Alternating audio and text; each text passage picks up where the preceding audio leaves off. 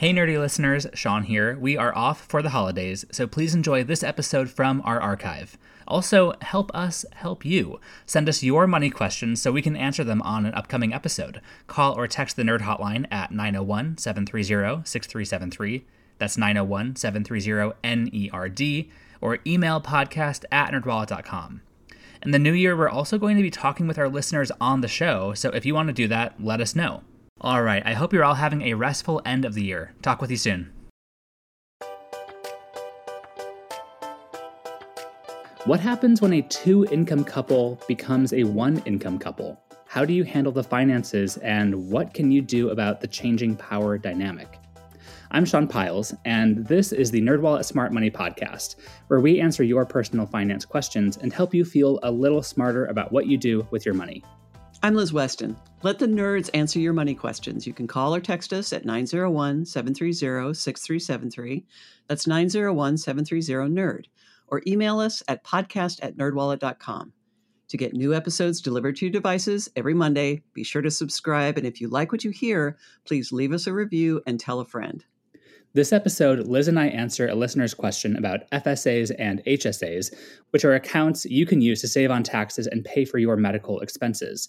And HSAs even allow you to invest for the future. But first, in our This Week in Your Money segment, Liz and I are talking about what happens when a dual-income couple becomes a one-income couple, either by choice or circumstance. This topic was inspired by a recent article from occasional Smart Money co-host Sarah Rathner titled How One-Income Couples Can Remain Equals. And this has been pretty top of mind for me lately because my partner is currently going to grad school, and we've been thinking about what it might look like for us to have me as the primary earner in our household.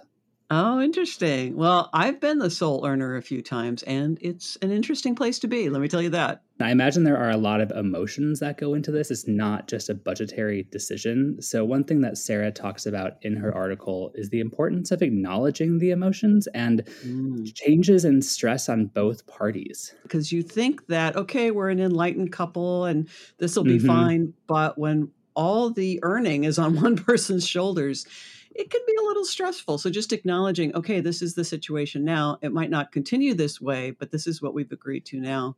I think it can be helpful for couples to monitor changes in how they're feeling internally and toward their partner. If someone feels resentment because all of a sudden they're ponying up for everything, or the other person feels guilty asking for a little bit of money to go out to dinner with a friend, that can be a problem. Yeah, and one of the things that Sarah points out is that the non-working partner can also have lots of emotions. It's hard to be dependent on somebody else. And you also would worry about maybe having less say in financial decisions. Well, I'm not working, so I can't be a voice in these decisions. And that's not good for the relationship, obviously. You have to keep things as equitable as possible, I think, because one thing I'm thinking about with this dynamic with Garrett, my partner, is that this is a chance for us to really hone in and think about, in a very real sense, the fact that we are partners and we're working toward building our lives together for the long term. And that's going to mean working through difficult and changing circumstances over the course of a long life that we hope to have together. And some people are considering this because they want to have a baby and they want one partner to stay home, or maybe somebody lost a job and this was not voluntary, which means that has another set of expectations and stresses attached to it. So but talking all this through can really help your relationship. And at the same time, I know some couples where one of the partners has quit their job because they were tired of the working conditions that they were under, and they joined the Great Resignation. And now they're taking a month or so off to reevaluate if they want out of a job. The other partner is saying, hey, that's fine. We budgeted for this. Take that time, but eventually get out there and look for something that's better and hopefully pays you more than your last job. I also hear from people who initially made the decision together, okay, one person's going to stay home, and the working partner winds up resenting it. Either they last longer than they expected to, or they decide they don't like being the sole earner and they want things to change, and the other partner is resistant. Again, talking about this as you go along can really help make it clear what everybody's expectations are and adjust them as you go along. Right, exactly. I was just going to say it's important from the outset before one person quits their job, or hopefully if someone's on thin ice with their current job and they think they might get laid off, have that conversation and set expectations of, okay, here's how this might work for us. And then I think it could be helpful as well to set a time frame of, okay, is this going to be a 1 month thing, a 3 month thing, maybe a 6 month thing? And try to time box it so that you can hopefully, if you want to, get yourself out of the situation. And if it's going to be a permanent situation, figure out what your budget would look like again, because that's very important as well. You need to go through your finances and budget for the lost income and potential benefits like healthcare. If you're going to do this long term, think about the non-working partner's retirement as well. You're going to have to compensate for the fact that not just that they're not earning, but also that they don't have an option to save for retirement at work. So you got to make up for that somewhere. Right. And even beyond finances, I think it can be helpful for a couple to talk about all the ways that both parties are contributing to the relationship and the household. It's beyond just bringing in money. It's who is doing all of the less visible work around the house, like what's being cleaned, who is having meetings with your financial planner and maybe getting that work done. Often it's the one that's staying at home more. Yes. But as I mentioned with Garrett in grad school now, we're thinking about him maybe going part-time. And so it's not the same thing as him totally quitting, but what we're talking through and beginning to evaluate is what would our finances look like if he is making half as much as he was before. So we're trying to find a system that would be equitable, that feels fair, and is also simple to manage, because I think that can be a source of stress and potential resentment if you're continually spending a lot more time and mental energy sorting out your budget. So one thing we've talked about is maybe I cover all of the groceries and some utilities. So that way it's easy and we have clear expectations of who's paying for what, but it's not, okay, here is how our money fits in proportionally. Here's the percentage that I'm going to cover. That's just not how we tend to approach things. We like it to be simple. But that's not how every couple is going to want to approach it. And he would still cover the mortgage for the house in Portland, right? Yeah. Okay. My partner has a house in Portland. I have my place in Washington, and we each would cover our own mortgages, but I would cover all of our groceries regardless, and maybe some utilities in Portland as well as my own in Washington. Okay. Well, I like that. We didn't talk this out nearly enough probably when it happened to us. So at the time, my husband was working in the animation industry, which is very much gig to gig. And there were a couple times when the gigs were much shorter than expected, basically because the project got canceled.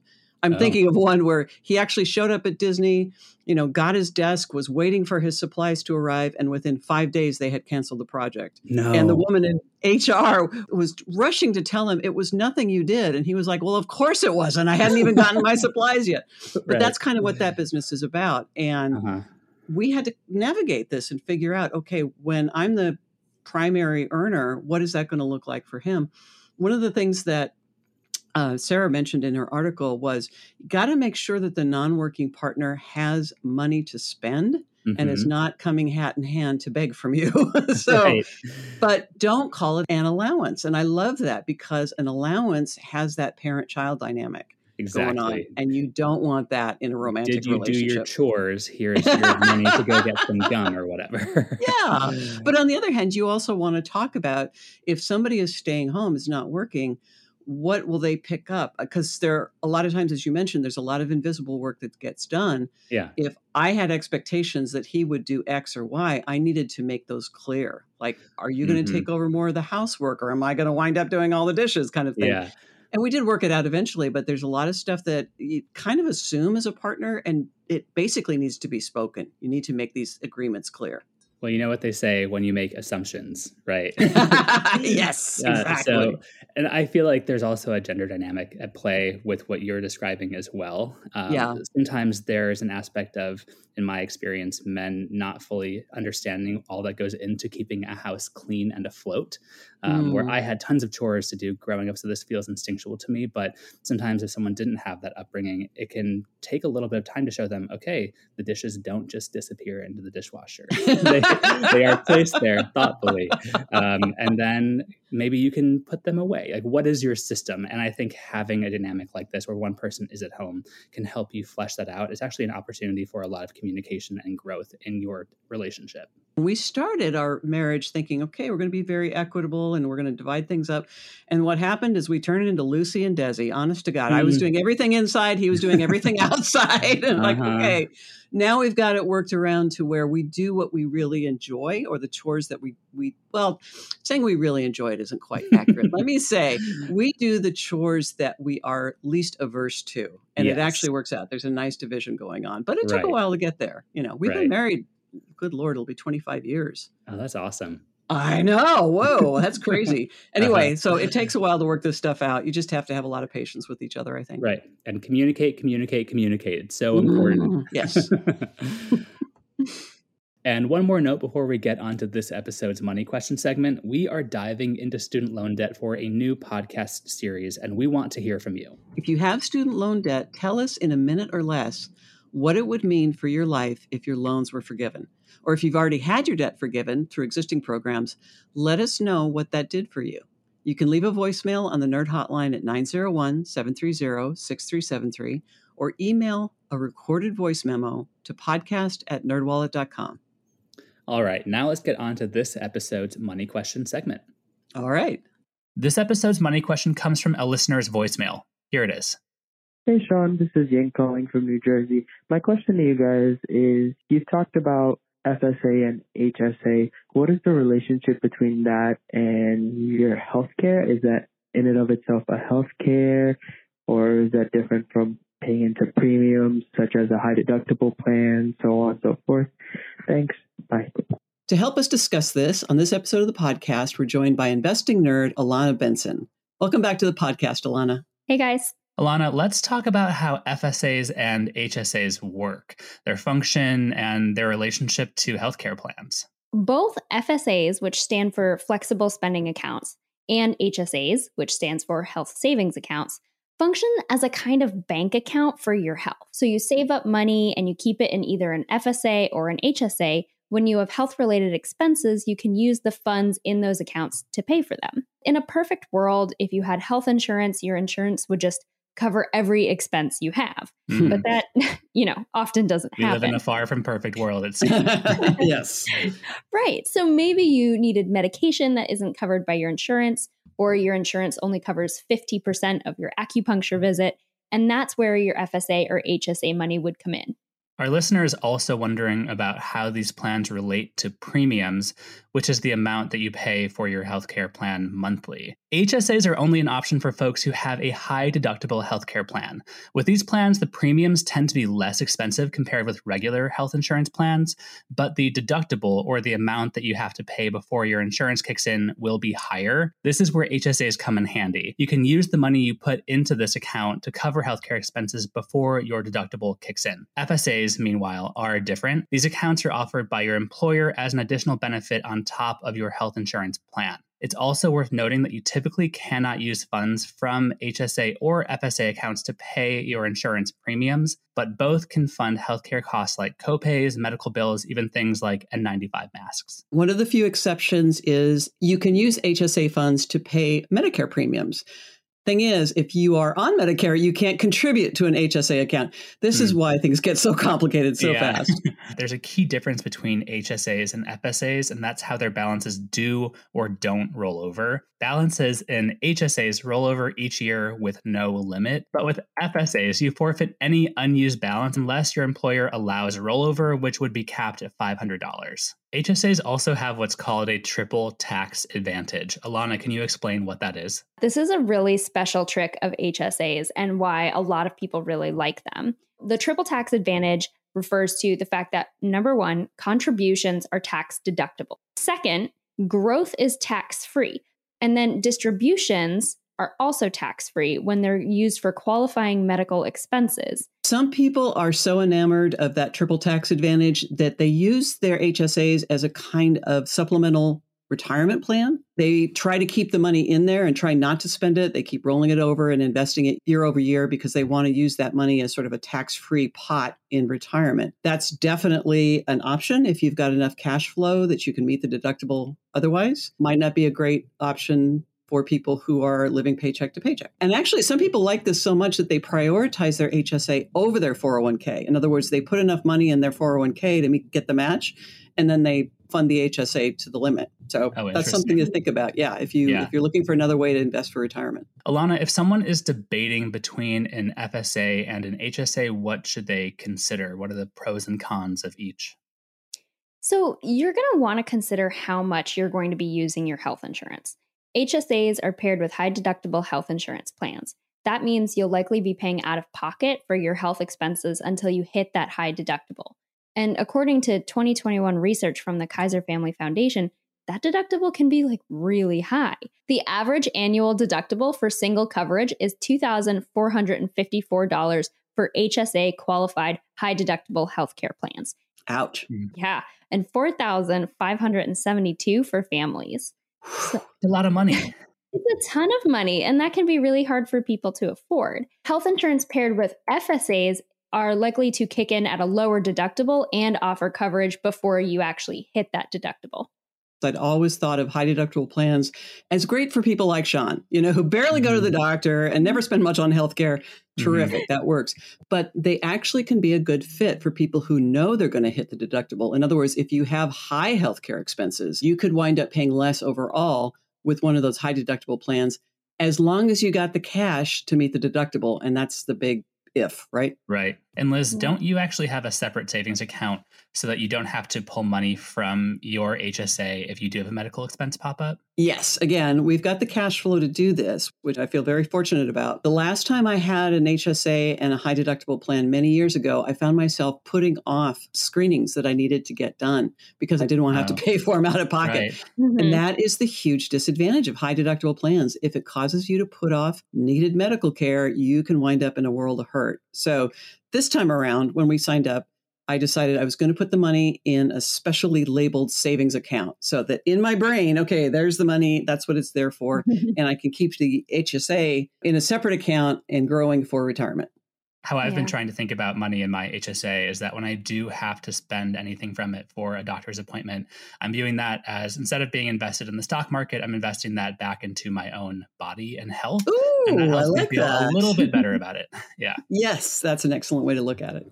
And another thing for folks to keep in mind is if you don't have that HSA high deductible money ready to go at a moment's notice, it's essentially like you don't have health insurance until you can meet that deductible. So if you go to the doctor, you're going to have to pay exactly what that cost is out of pocket because your health insurance won't kick in until you meet that deductible. And that can seem scary, but then you think about how much hospitals may charge you for even a pill of Tylenol, and you realize that you're probably going to meet that deductible pretty quickly in a pinch. That's true. I had a high deductible plan for a while, and I didn't really understand it.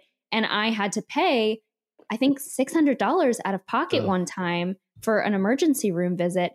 And it totally took me by surprise because I thought my health insurance would cover it, and it didn't.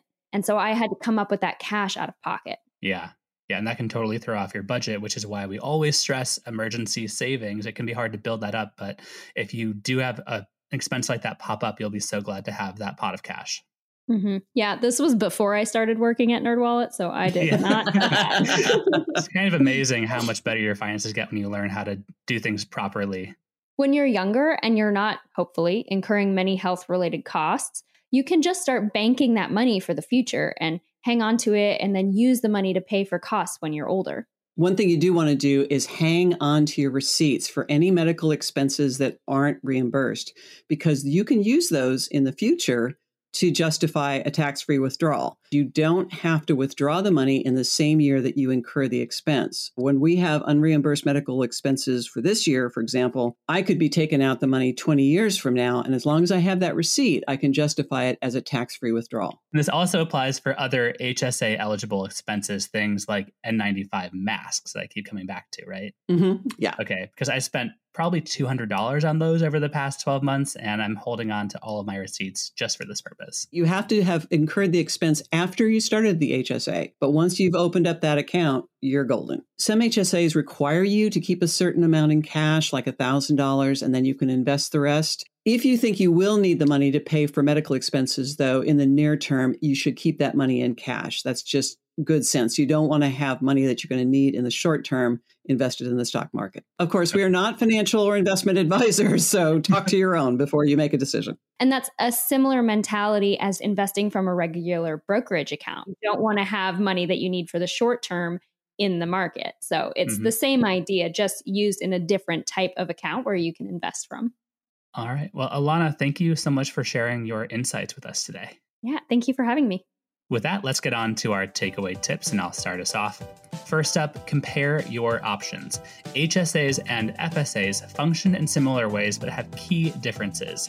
Know which is best for you and your healthcare needs. Next, know their limitations. Both HSAs and FSAs can cover things like copays and medical bills, but typically can't be used to pay your insurance premiums. Lastly, make the most of your HSA.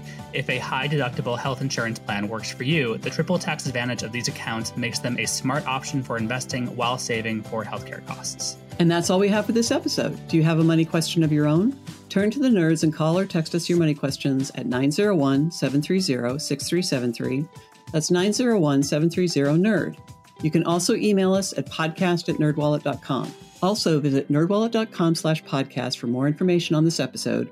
And remember to subscribe, rate, and review us wherever you're getting this podcast.